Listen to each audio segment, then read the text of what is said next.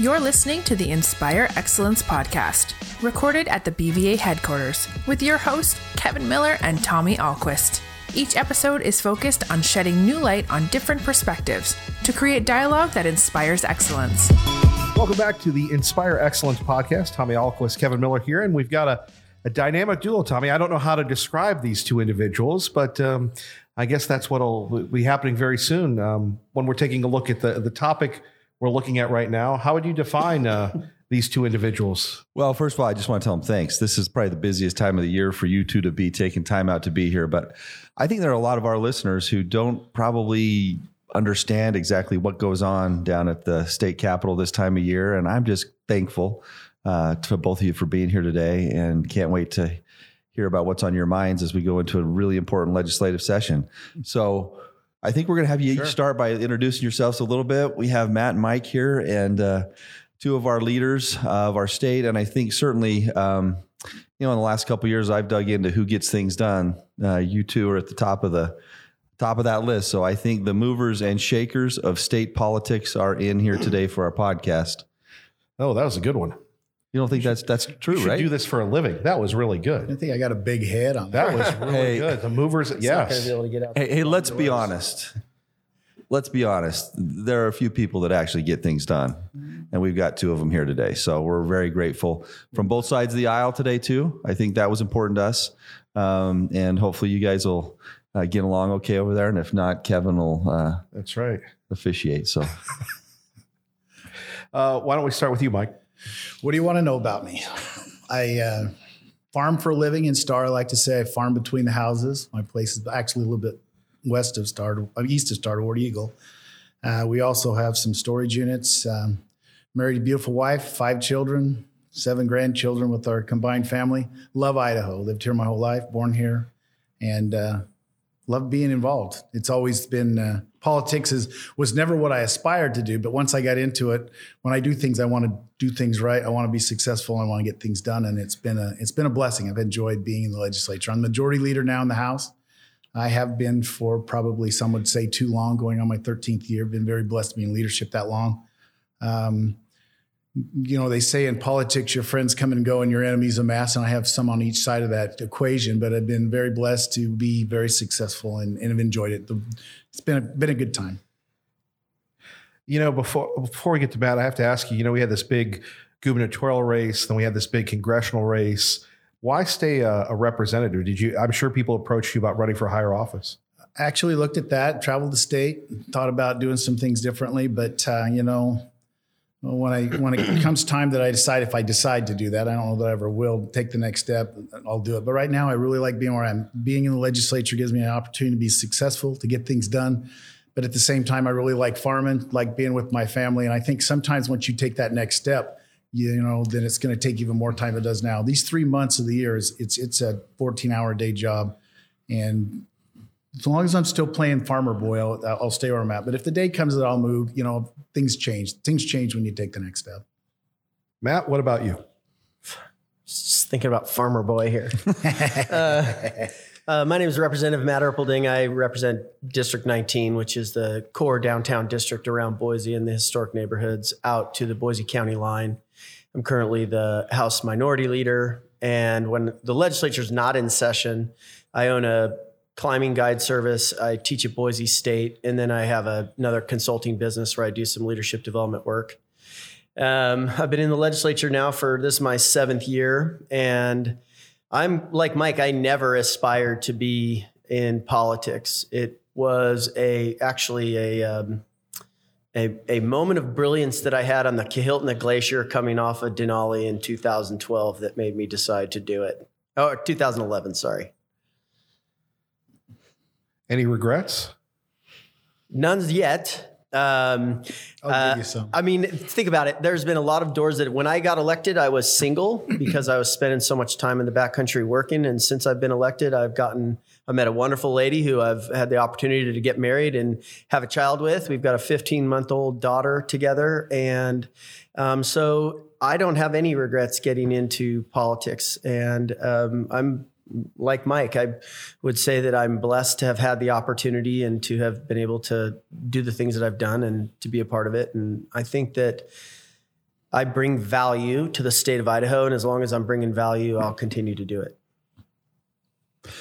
It's great. Let's get right into it. A lot of issues this year. And before I start, a couple of things I thought about. It's pretty unique to have both of you here today. And I think coming from an outsider's perspective into what I just did, I think there are a lot of misconceptions about the legislature amongst the general population and just people in general.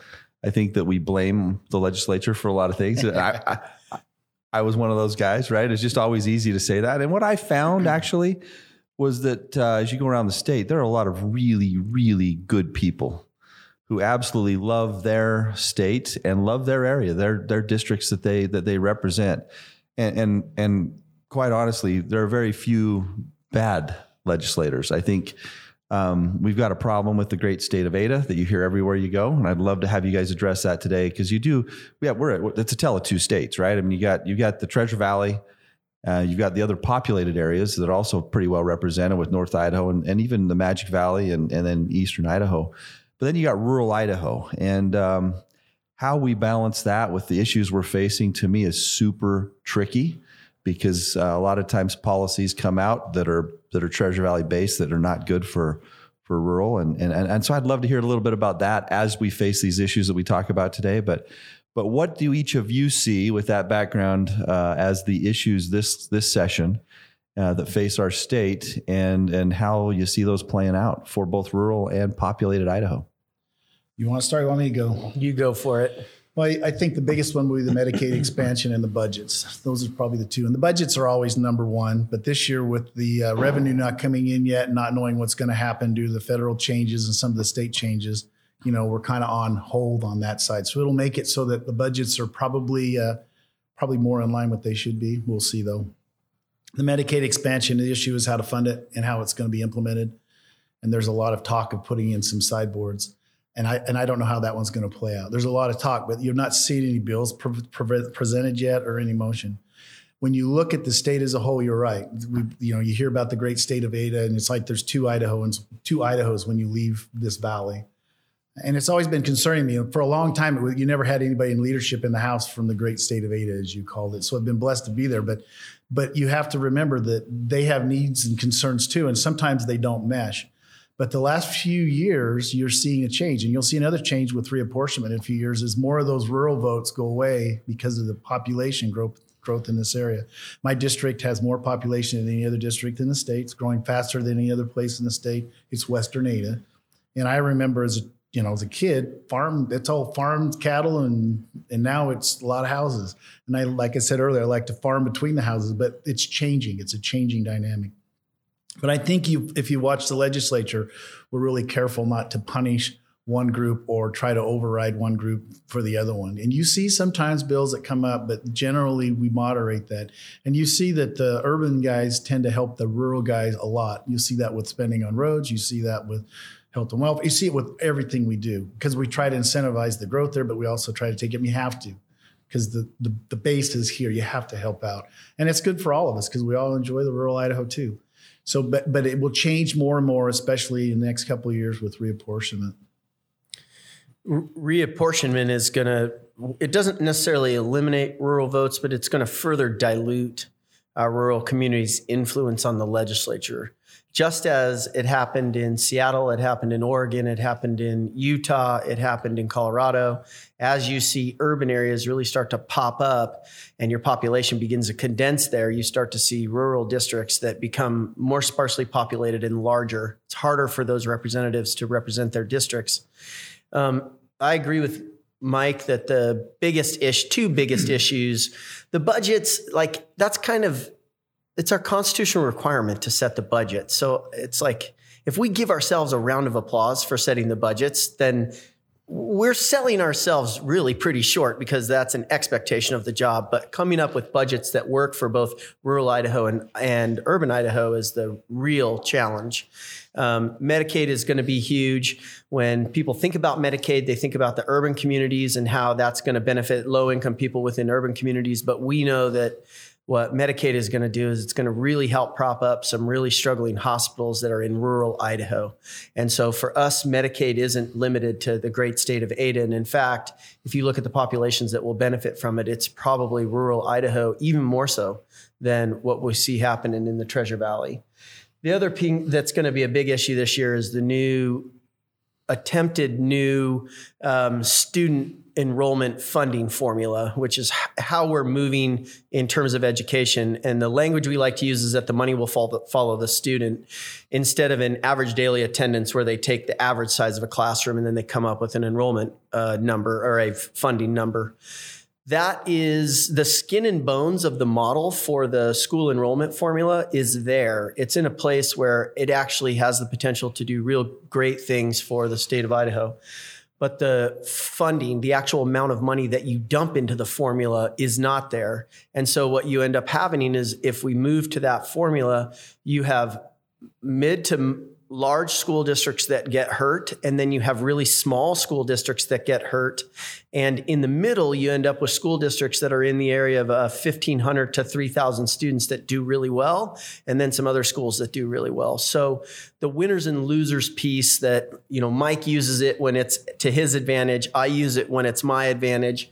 But in this case, there's winners and losers in districts, and some districts are like right next to each other. West Ada could gain $6 million while Boise School District loses $6 million. So you're basically just transferring it. And they're saying that they'll hold everyone harmless for 3 years, but there's not been a vision for what you do after that third year, particularly if we have an economic slowdown, particularly if we have any type of an economic contraction that occurs where our economy isn't generating the revenue that it is right now. So I think that is going to be a big fight, especially given that the governor's vision is to do what the experts wanted us to do when we put the career ladder in place, and that is start teachers' wages at $40,000, not $37,500. And so we already have to have a conversation about what are we going to do about teachers' wages. And then if you dump teachers' wages into this enrollment formula, I think you probably create more problems. Do you want me to respond to that? Is that what you're looking at? Let's go tit for tat. It's time. Idaho has a big problem in this, the way we do schools. We always have. And currently, if you look throughout the state of Idaho, the districts are smart enough that they game it.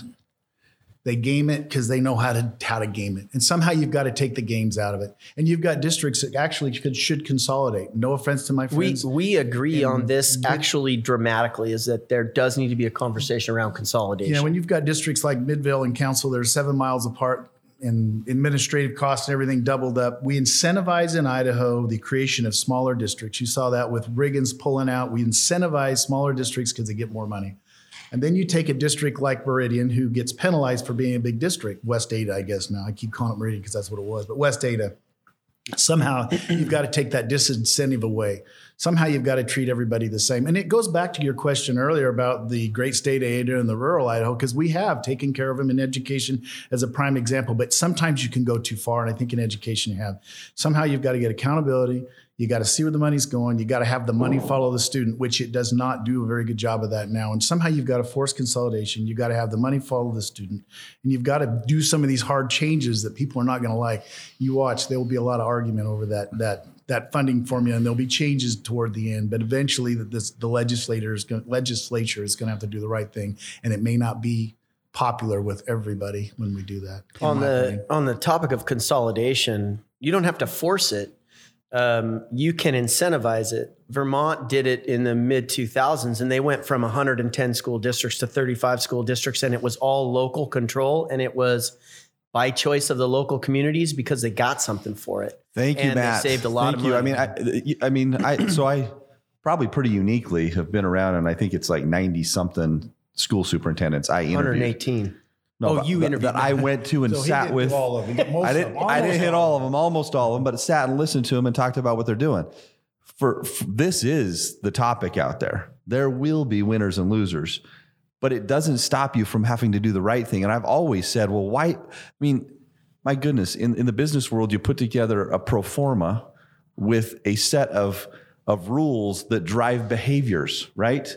And it's like in politics in the other world, that doesn't happen because, to your point, Matt, if you just had the right set of formulas to say, hey, this is how we drive improvement and excellence in education, the rest of it will fall out. And of course there will be people unhappy, but at least you're going to go in the right direction. And consolidation could easily be done if you just put in those funding formulas, incentives to consolidate or collaborate. And there's great examples. A couple of them that I love talking about is Grace and Soda Springs, how they collaborate and use their money. But the next best thing would be if they consolidated and actually came together. But that could all be done financially. I wonder, here's what I wonder. I'd love, and it's on topic with education, but it's really on topic with everything else. When I dug into it and saw from a businessman's perspective, the way politics is run in the state, my biggest question for you, whether it's education or healthcare or anything, how on earth do you actually do what's good for people and what makes sense and not let special interests drive what happens? Because in education, that happens. In healthcare, that happens.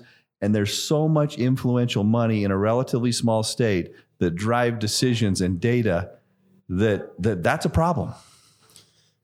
Two things. I think that our campaign finance system limits anything that we can receive, limits what we can receive from special interests to $1,000. And very few of us actually get $1,000 from special interests. So that's one way. The other thing that I would point out is I don't think special interests drive it as much as political survival. And so if you convince legislators that if they do something that will endanger their future in the legislature, they won't do it. And so if you convince them that, oh, that's too big of a step, that's too great of a step, if you do that, you're going to end up with a primary, they won't do it. And that isn't a issue of special interest driving. That's an issue of, do we have people that are willing to lead at their own potential loss, willing to take a loss in order to lead? And I don't always see that. One of my biggest concerns, and you saw it this last year with the Medicaid expansion, is that, I listen to my friends on both sides of the aisle talk, and they always talk about our democracy. You don't live in a democracy, you live in a republic. And one of the hardest things for some to learn, not all legislators are some, and both sides are guilty of this, your job isn't to do what's popular. Your job's not to do what whoever tells you to do, lobby a special interest group. Your job is to get the facts and do what's right. And that's been the hardest thing to overcome, because Matt is right in the sense that there are a lot of them now that are more worried about losing the golf game than doing what's right for the state of Idaho.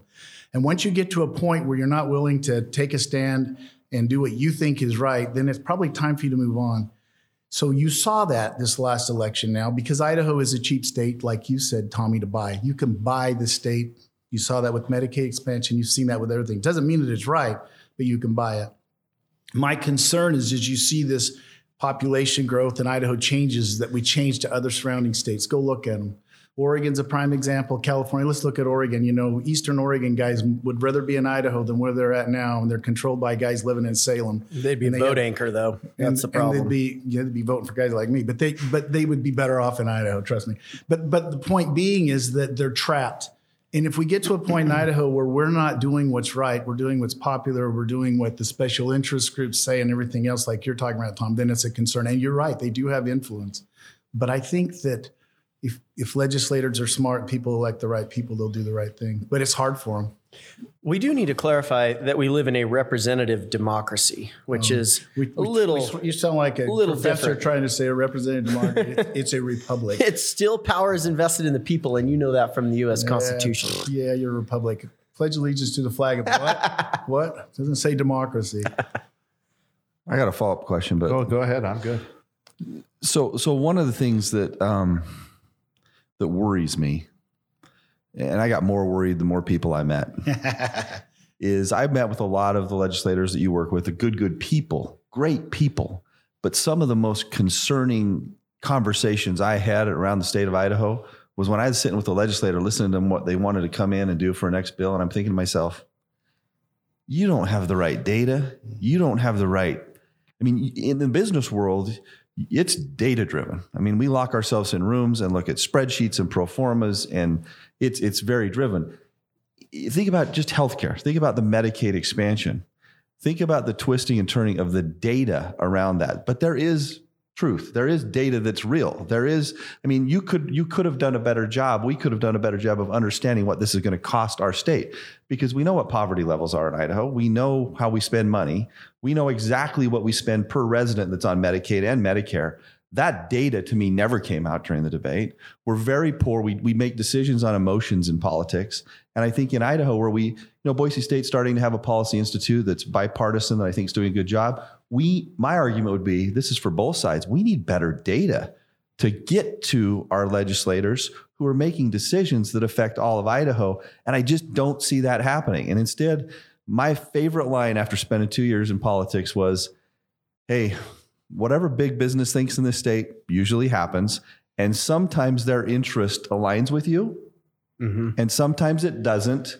And if it aligns with you, good. And if it doesn't, not. But that really is what happens in Idaho. If you look at healthcare, if you look at education, it just is a lot of big influence. And I just worry that we don't make decisions based on data. Thoughts? You bring up a good point. I mean, look at all the money the hospitals and others dump into Medicaid expansion. Who benefits from it? And now that we're looking at putting sideboards on, who's the first one down there screaming because it could affect them? Look at the data. Idaho has the fourth highest Medicaid rates in the nation. That's insane. It's insane. And when you start talking about that, all the money guys come running down and have a fit. So I'm agreeing with you to that. Let me just one more follow up on that. This was my thing. There's 17 different community health centers around Idaho. Visited almost every one of them. They're awesome. They do a good job. They do a great job. They take those dollars, mental health, primary care, dental health in all these communities. For heaven's sakes, we should at least drive Medicaid dollars, those precious dollars to help these clinics through those. Instead, what's going to happen is this money is going to be driven through our hospital systems that are the most expensive way to spend money. So people ask me what I thought about Medicaid expansion. I thought you can dump as much money as you want into this hole. And you can go home and sleep at night and say, hey, I feel good about this because this is going to help people without insurance.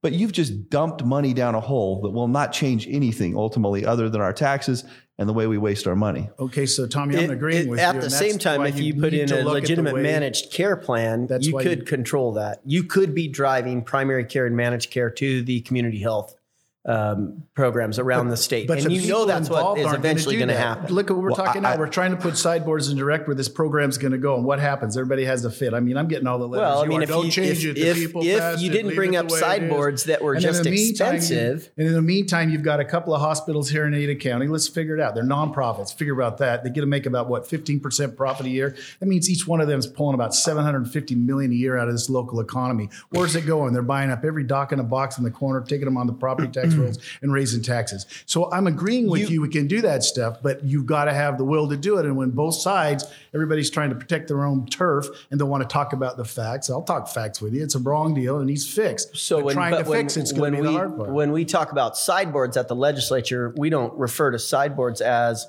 coming up with solutions for primary care alternatives, for managed care alternatives. We talk about drug testing and work requirements, neither of which will actually save any money. But there are other methods, the things you're talking about. It was sold for the working poor in Idaho. I mean, that was the biggest selling point, the working poor in Idaho and bringing money back to Idaho. If it's about fixing the working poor, then let's make sure they're working and they are the poor. The women are already covered and the children are already covered now. Who is making 120% of the poverty level and not working? Are there like a bunch of trust funders making 120% of the poverty level, just tell me, living on the interest of whatever they have? I don't know. Did you say they're no, Matt, but there's some data actually on this because we know what poverty level is in Idaho. Sure. The problem is we're super, super poor. Yes. I mean, you get outside of this little valley and we have a lot of poverty. The problem I always had is why not have fundamental solutions to deliver primary care at what it costs in Idaho, then put money into it instead of dumping money into a system that is completely broken. The problem with healthcare, when we stop becoming a primary care centric deliverer of healthcare in our nation, that's when it all changed. There is an appetite for dollars that will never be satiated, no matter how much you raise taxes, no matter how much you throw at it. So the state controls a lot of this. And you guys. We are in agreement on that. But you remember the dual waiver program, which was what was going to be one of the ways to look at to do that, never even came up for a vote in the House because the majority decided that they didn't have enough votes to actually bring it to the floor, and they were too afraid to take the risk to take the vote on the floor. Yeah, but you got the same thing now, Matt, because I heard but there. If the vote was today on the House side, not the Senate side, but the House side, if you had a vote today on Medicaid expansion, I think it dies. I could be wrong, and there's a lot of people getting worked, but I mean, today it dies, and the bill that's been passed by the citizens still doesn't have a funding source. This thing is still in play. It absolutely is in play, and there's a lot of things you can do to improve healthcare through this process. So let me ask you guys this before we get off healthcare, because I've been dying to ask this one too. Oh, look out! Because he's smiling. No, I've been dying. I know this because I know the answer to the question I'm about to ask you. I don't know the answer, and I have not heard anyone say this answer.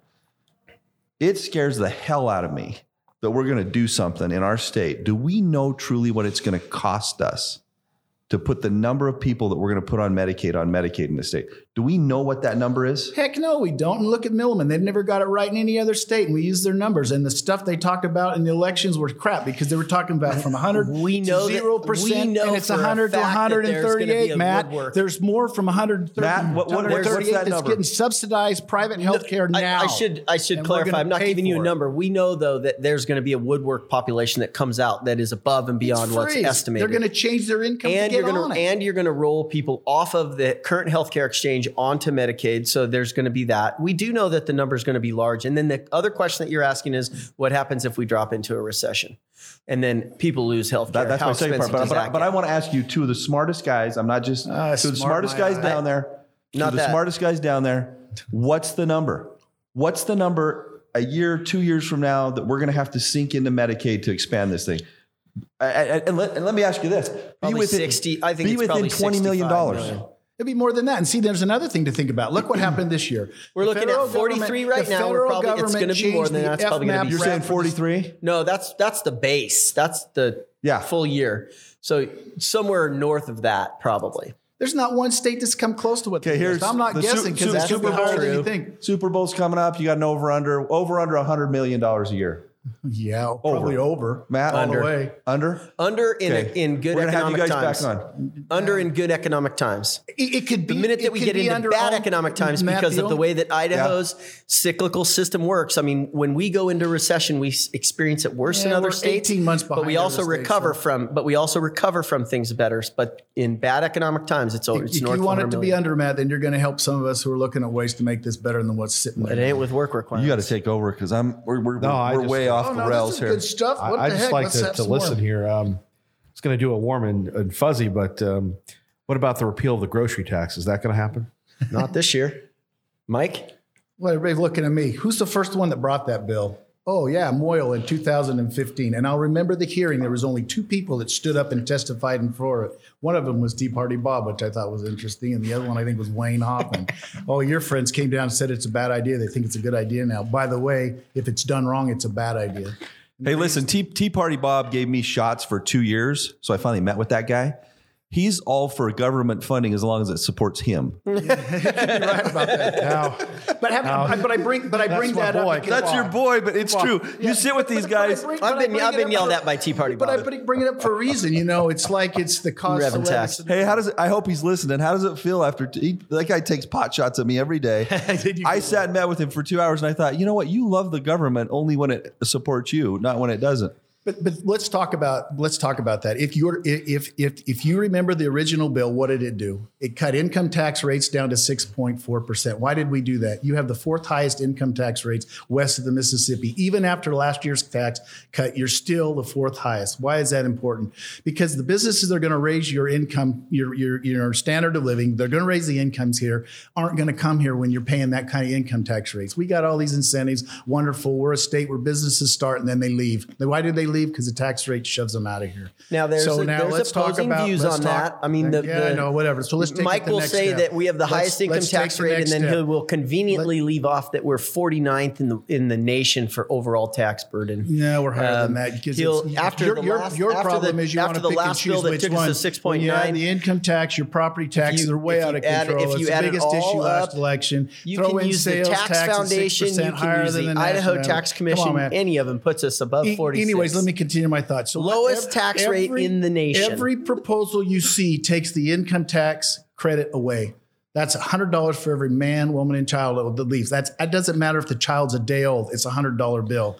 Take that and add it to a family of 5 and multiply it by 5. And let me tell you how much you're getting right now. Correct. In $500. So $500 a month. Everybody assumes it's all a year, all their $500 groceries. a year. It's not all their groceries, and they're going to be mad when this happens. But the governor said he's going to do it. We're going to do it. I just hope that when we do it, we do at least an income tax component, because they're going to get hosed on the other side. And there's one other thing I want to add. If you're living in Lewiston, Idaho, are you getting your taxes free now, your groceries without paying taxes on them now? They are if you choose to go across the river. You can stay at the Winco. And why is the Costco and the Walmart on the other side of the river? Because local government agencies made the decision and drove them out of Idaho. But they're not paying for it now. They're going to lose the $100 bill. Having said all of that, I support it. I was the first one that brought the bill. But if we're going to do it, we better do it right. So Matt is wrong. It will happen. Not this year. It won't happen this year, but it will happen. You can't do it this year till you see the funding, where the money. Remember, the revenues are down at the state to a point. There's an $80 million hole. Why is there an $80 million hole? You clarify for Kevin that I am not wrong. He's wrong. I don't care if you are. There's about an 80. Hey, I love you guys, and I love the fact that you have to drive back down to the Capitol together after this. Oh, We will. We'll just sit in silence. He doesn't know. He doesn't realize he's in my pickup truck, so he's in the back. But Kevin, you need it'll happen, but I don't think it'll happen this year because of the way that we're in. You've got a $80 million money to do hole. Hey, can I change subject? Heck yeah. So one of the other things that I love doing, but I think there is so much potential in higher ed in this state to fix things.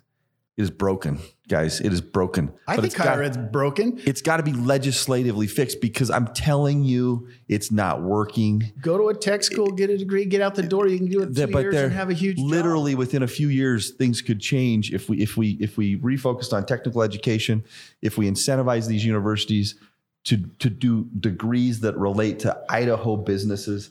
There's no connection. I think you've got a great chance right now. You got a new president at ISU. I love that guy. He's smart. Kevin's a good guy. Kevin's amazing, right? You're going to hopefully have a new president. But why not change some funding formulas for higher ed that focus degrees on Idaho and reward? Why don't we fund based on results with our higher ed and start getting more technical education in this state? They're looking at that now. That bill's down there. They're proposing it. But it's an outcomes-based funding model that still is not fully cooked. And ultimately, you'll get to a place where you incentivize colleges to shift remember, it takes a while to shift a major off of something else. And ultimately, you'll get to where there's adaptations. But the larger thing is, and that's what we're talking about, is, 2-year technical degrees, other options to get people out of college and into the workforce in a much more efficient manner. More hands-on, less just traditional, sitting in a desk. All of that has to happen. You think it takes a long time, but I went down and visited Arizona State University for a day, most innovative university in the country, number of students they have. And I sat there with them, looking over numbers with them. And I said, how on earth did you do this? And they said it was easy. They told us we had to get funding. Changes at your level to the way you fund these universities could change things quickly. And if we don't, you're going to continue to dump money into them. And it's not we're working. dumping money into them too, and a lot of them are declining enrollments. I mean, you've got good ones like CWI, they're growing, and CSI, and one of the biggest, fastest growing universities I think in the nation is BYU Idaho. I mean, it's happening, but you're right, we can incentivize it with funds. But which ones are declining in enrollment? When I was talking to them the other day, asking them why they wanted to go to this formula, I met with some of the presidents, and they were saying that some of the universities had declining enrollment. Oh yeah, of course they're. Yeah. ISU's declining. But why would you? ISU's declining. U of I's declining. BSU's going up. That's the way it is. CWI's going up. And you can go. I've told my children they can do whatever they want, but you're better off going and figure out what you want to do and go. You can go up to Lewis and Clark, get a degree, and work at the paper mill. They'll pay for your education. You walk out in 2 years making $75,000 a year. There are opportunities here that need to be expanded. Is it on your radar, higher ed though? Oh yeah, higher ed I think is on the legislature's radar. Okay. Good. I mean, but if you don't have, if your K-12 system, which is we've been embroiled with since 2010, if that's not plateaued and leveled out, it's really tough to also, I think it's tough for this body, the legislature, to shift and look at both at the same time. I do. You would think that we could multitask it, but part of the problem is structurally with the state board, right? I mean, you look at the State Board of Education, and the way that interacts with the Department of Education guys, there's fundamental issues that are just, you would never, ever run your business or your household like we run education in Idaho. Why don't we ever talk about fixing that?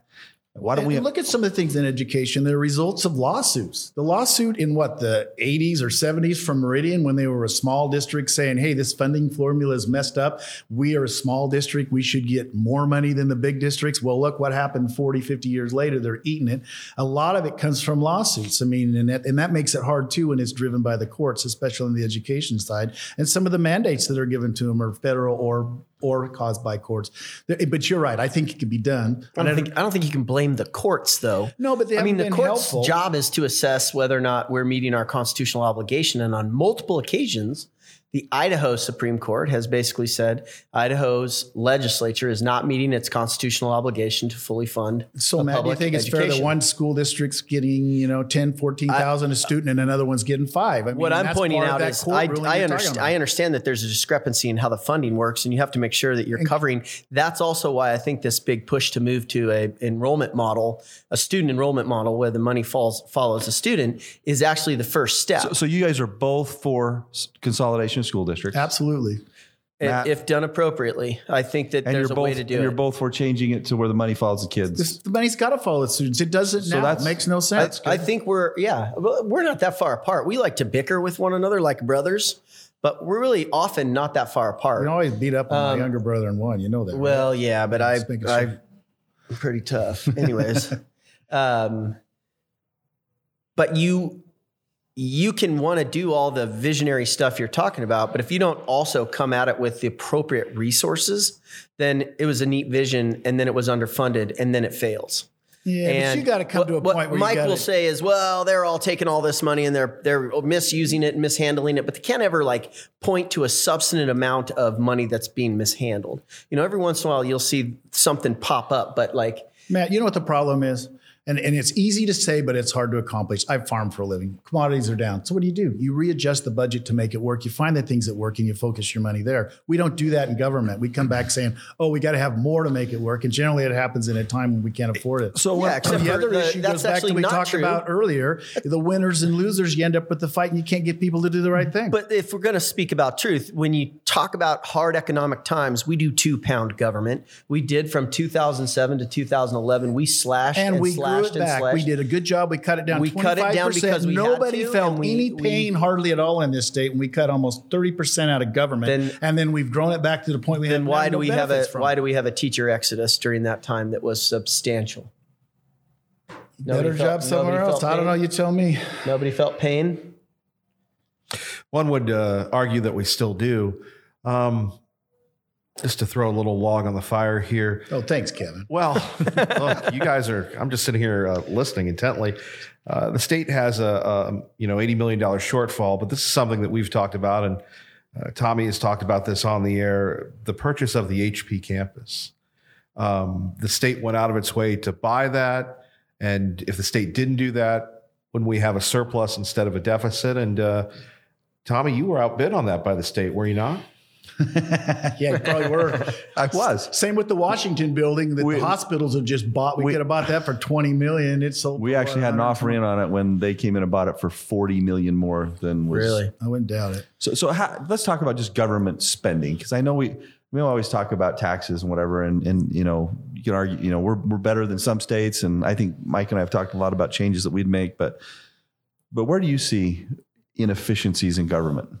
And what is the legislature doing to look at those inefficiencies? I just ask a couple. I think of antiquated systems in our state. When I started looking at those, people laughed at the way we run state government. Inefficiencies in scaling things that we do, IT, tech, different departments having things. ITD, the way they spend money. The way it's just different than private. You start looking at how we spend our money, and I know just because you have done it like that all the time, there's also got to be some checks that you put in as our elected officials to say, hey, are we spending money efficiently? Mike told me to vote for the HP campus.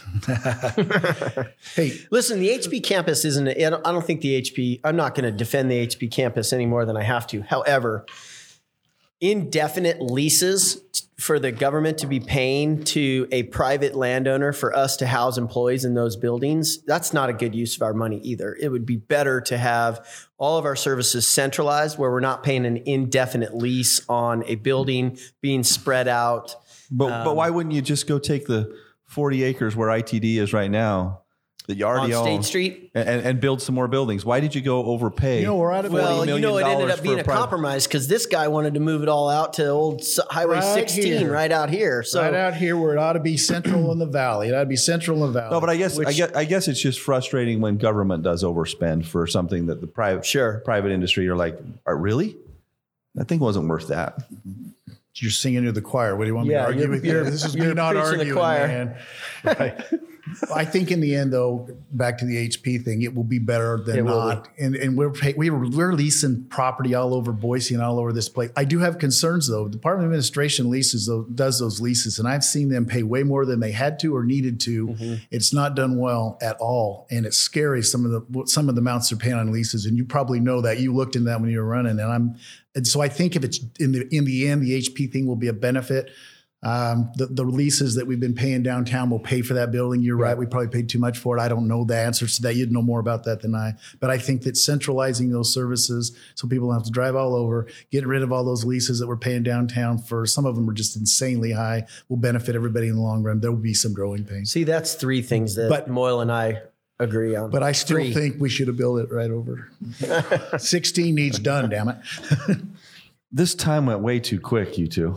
Can we go? I got a bill to do. I got a bill to present. So ask him. Guys, quickly, Matt, we'll start with you. What inspires you? Who or what inspires you? I have a 15-month-old little girl that is like learning new things every day. She's starting to put together phrases. As a 44-year-old person who never thought he'd be a dad, I think that probably inspires me. Mike?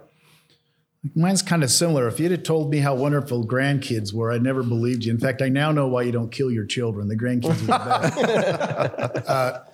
And the fact that I want them to grow up in the Idaho that I grew up in. When I was younger, I was a hunting guide. I spend as much time as I can in the mountains and playing. The only reason I ever ran for the legislature is I hate taxes. They're too high. We're driving people out of the state with our high tax rates. And I've been blessed to be successful in a lot of that stuff. But it all ties back to my grandchildren. I want to be able to experience what I grew up and did. I remember as a kid, we lived over here on North Marine Road, and I remember I was 5 years old riding my horse down to U-Stick, down to Linder, stopped at the river, fished with my friend, and rode the horse the rest of the way out to Star. That was a no big deal for a 5-year-old in those days. And I'd want to keep it as close to that today as it used to be. Great. Well, I just want to tell you thanks. I mean, putting my toe in the political world and what you guys put up with for